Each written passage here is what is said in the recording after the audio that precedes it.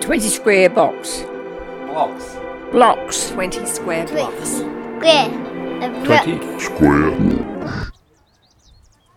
Okay, so here we are at the entrances, or one of the entrances to the Ballarat Botanical Gardens. Can you please tell me everything? No. Oh, these are the Mora gates. Okay. Made in the 1800s. It's well signed as well. We've got the ex-POW Memorial Walk. Now, there must be a memorial here somewhere. You know the big one down the end, don't you? No. Oh, really? Okay. I don't know anything. There's so much to take. We're going to be here for hours. You know that, don't you? I don't want to be here for hours. We've got to go to the further. Gardens provide us with many things. Flowers, fruit, weeds, and at a certain point in our lives, free therapy. Kim Nolan, a member of the Friends of the Ballarat Botanical Gardens, spoke to me about what the garden means to her and how, when we're at our most vulnerable, a beautiful garden can offer peace and tranquility to help us to heal. I grew up in Bendigo, but recently moved to Ballarat because I married a Ballarat man. When you say recently... About three years ago. 3 years ago? Yeah. So I've got 2 children. That didn't take long. And 3 grandchildren.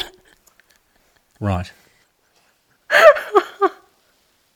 Obviously a previous marriage. Who? Yeah. What are their names? Peter and Matthew. Okay. And my 2 sons. So you were born in Bendigo? I was born in Melbourne, but moved there when I was about 5 and grew up going to school there and was dying to leave, so left at the end of Year 12 and went to La Trobe Uni in Melbourne and studied maths and IT. So you worked in IT for years? Yeah, about 4 years. I was a computer programmer. Mm-hmm. So what sort of programming are you doing? It was on really big computers back then, so mainframe computers, so COBOL. Right, we were talking the 90s? No, in the 80s. Okay, in the 80s? 80s, yeah. Did they have computers in the 80s? They did. When I started using computers back in Year 10, we were using the card system. So, yeah, it was pretty early days. What's the card system? You had to fill out a card for every command, and you fed it through the card reader, and it was pretty basic programming back then. So you'd fill out a card like a punch card? Yeah, like a punch card. Yeah. Right. And so it had to colour in the little squares, and the card reader could read that. But they had like tape drives back in the 80s, and yeah. That developed after that, and yeah. So by the time I was at uni, it was more sophisticated, but. I'd chosen IT because it was more of a good career choice, but not something I really loved. What did you do from there? Then I had my 2 boys, and I lived overseas for a while with them in America and England, and then came back and lived in Bendigo while they were growing up, and decided to do some study in horticulture at Burnley in Melbourne, and then I became a teacher. Okay, there's a lot going on here. I know, sorry. I did my grad dip and became a high school teacher then, teaching maths and special needs. Right. I want to go back a bit though first. Okay, sorry. Yeah, that's all right. So when did you become interested in horticulture? Yeah, I think, eventually was able to buy a house in Bendigo on some property, and I developed a really lovely garden there, and lots of flowers and trees and just things to give pleasure and peace, I guess. Right.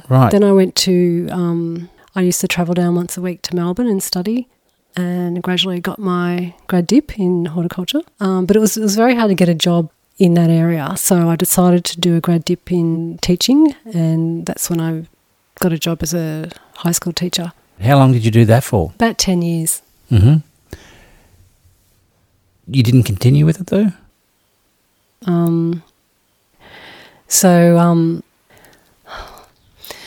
So yeah, when I was teaching, I started to get really sick, and I didn't know what it was, and eventually it was diagnosed as chronic fatigue.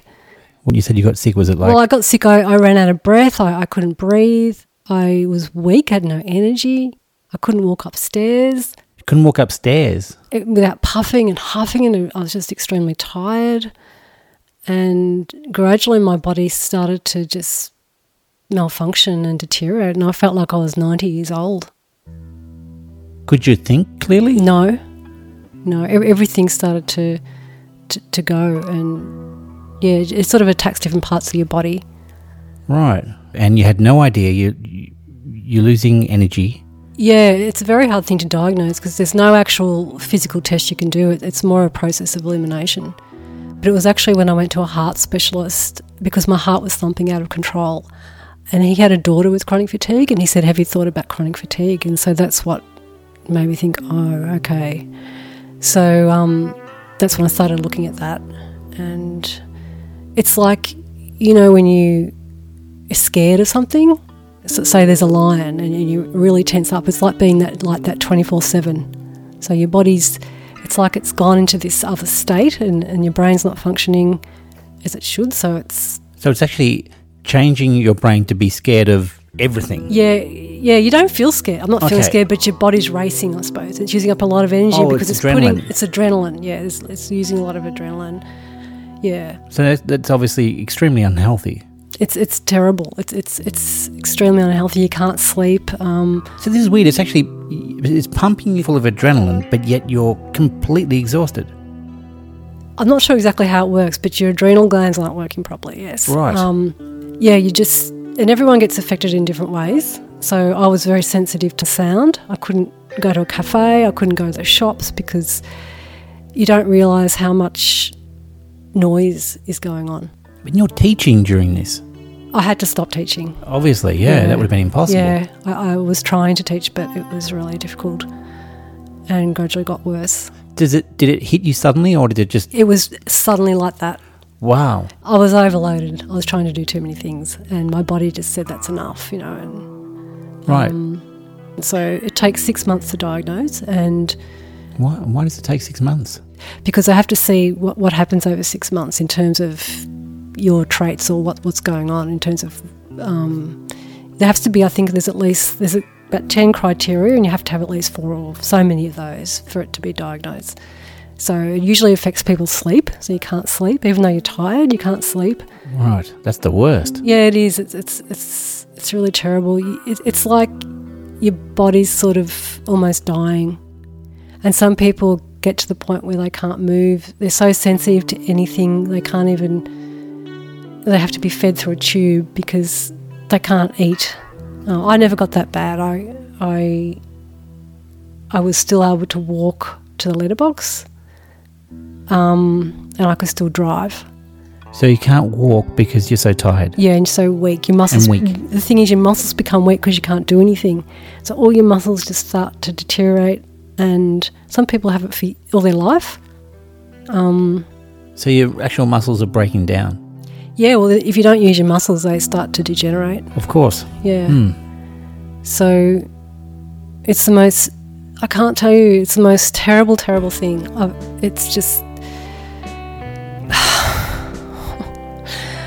It's like you're dying when you're so young. And kids have this, you know. It's just...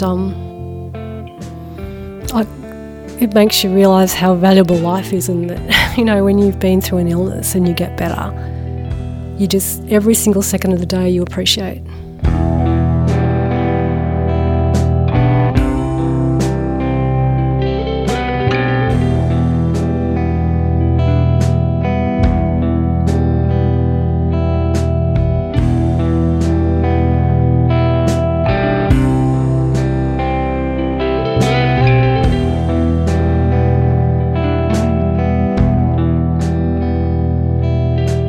There's a way to treat this.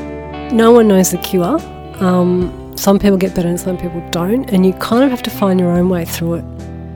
Right. And I guess you have to find, there's often stressors causing this, so you have to be able to eliminate stress. Was yours from stress? I had too much pressure on myself.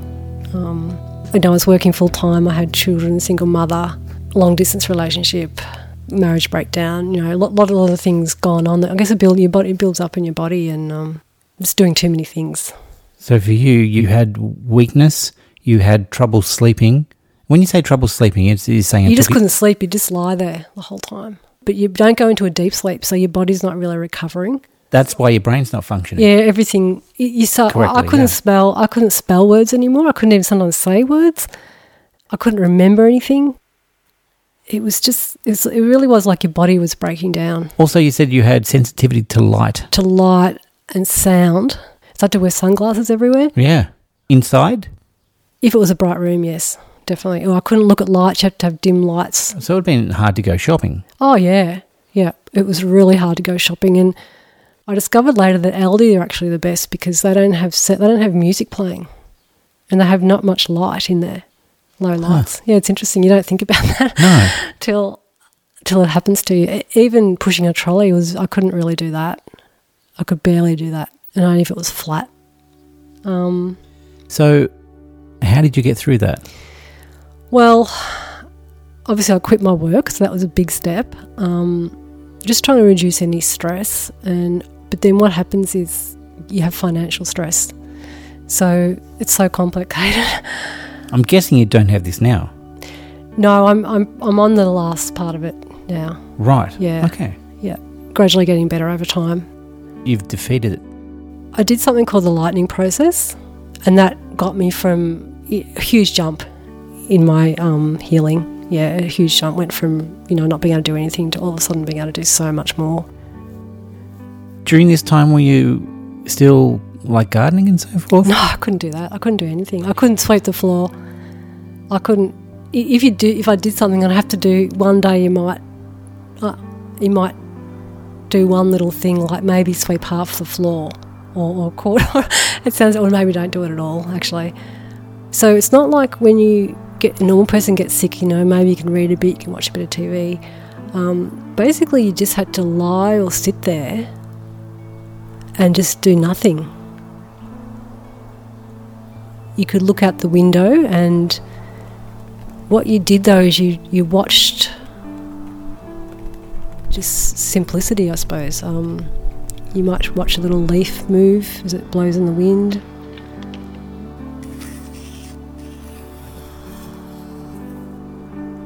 You'd notice a lot more detail, so a bird,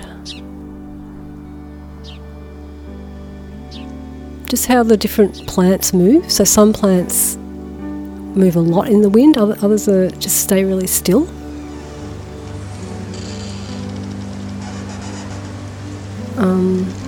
Colour, you see a lot more colour and different sorts of greens. You notice everything because you might be staring at one place for an hour, and you wouldn't normally do that in a normal life. You wouldn't have time. So one thing chronic fatigue does give you is a lot of time. Yeah, but it's not something I wish on anyone.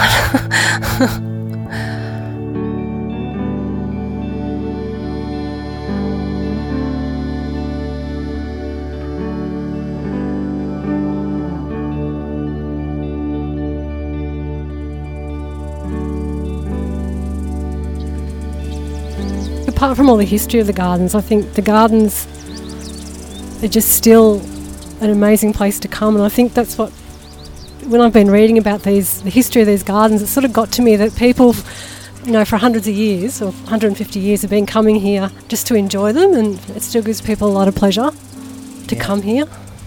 And it gives you a lot of pleasure too. Yeah, it does. I think as soon as I come into the gardens, I feel my shoulders drop. Right. And I just really relax, and I just love it. I was able to just gradually start to do more things, and I was able to walk to the gardens, and I decided that I was going to try and learn a lot of the plant names because I'd lost a lot of memory, and it had been a long time since I'd studied horticulture, so that was just a way of walking along and really, besides that though, just enjoying those beautiful trees and just that peace when you enter the Ballarat Botanical Gardens. So what did you find about the gardens that was so relaxing or healing? I think it's really mature trees, and it just being near a tree, green grass, the beautiful flowers, it just gives me such a sense of peace.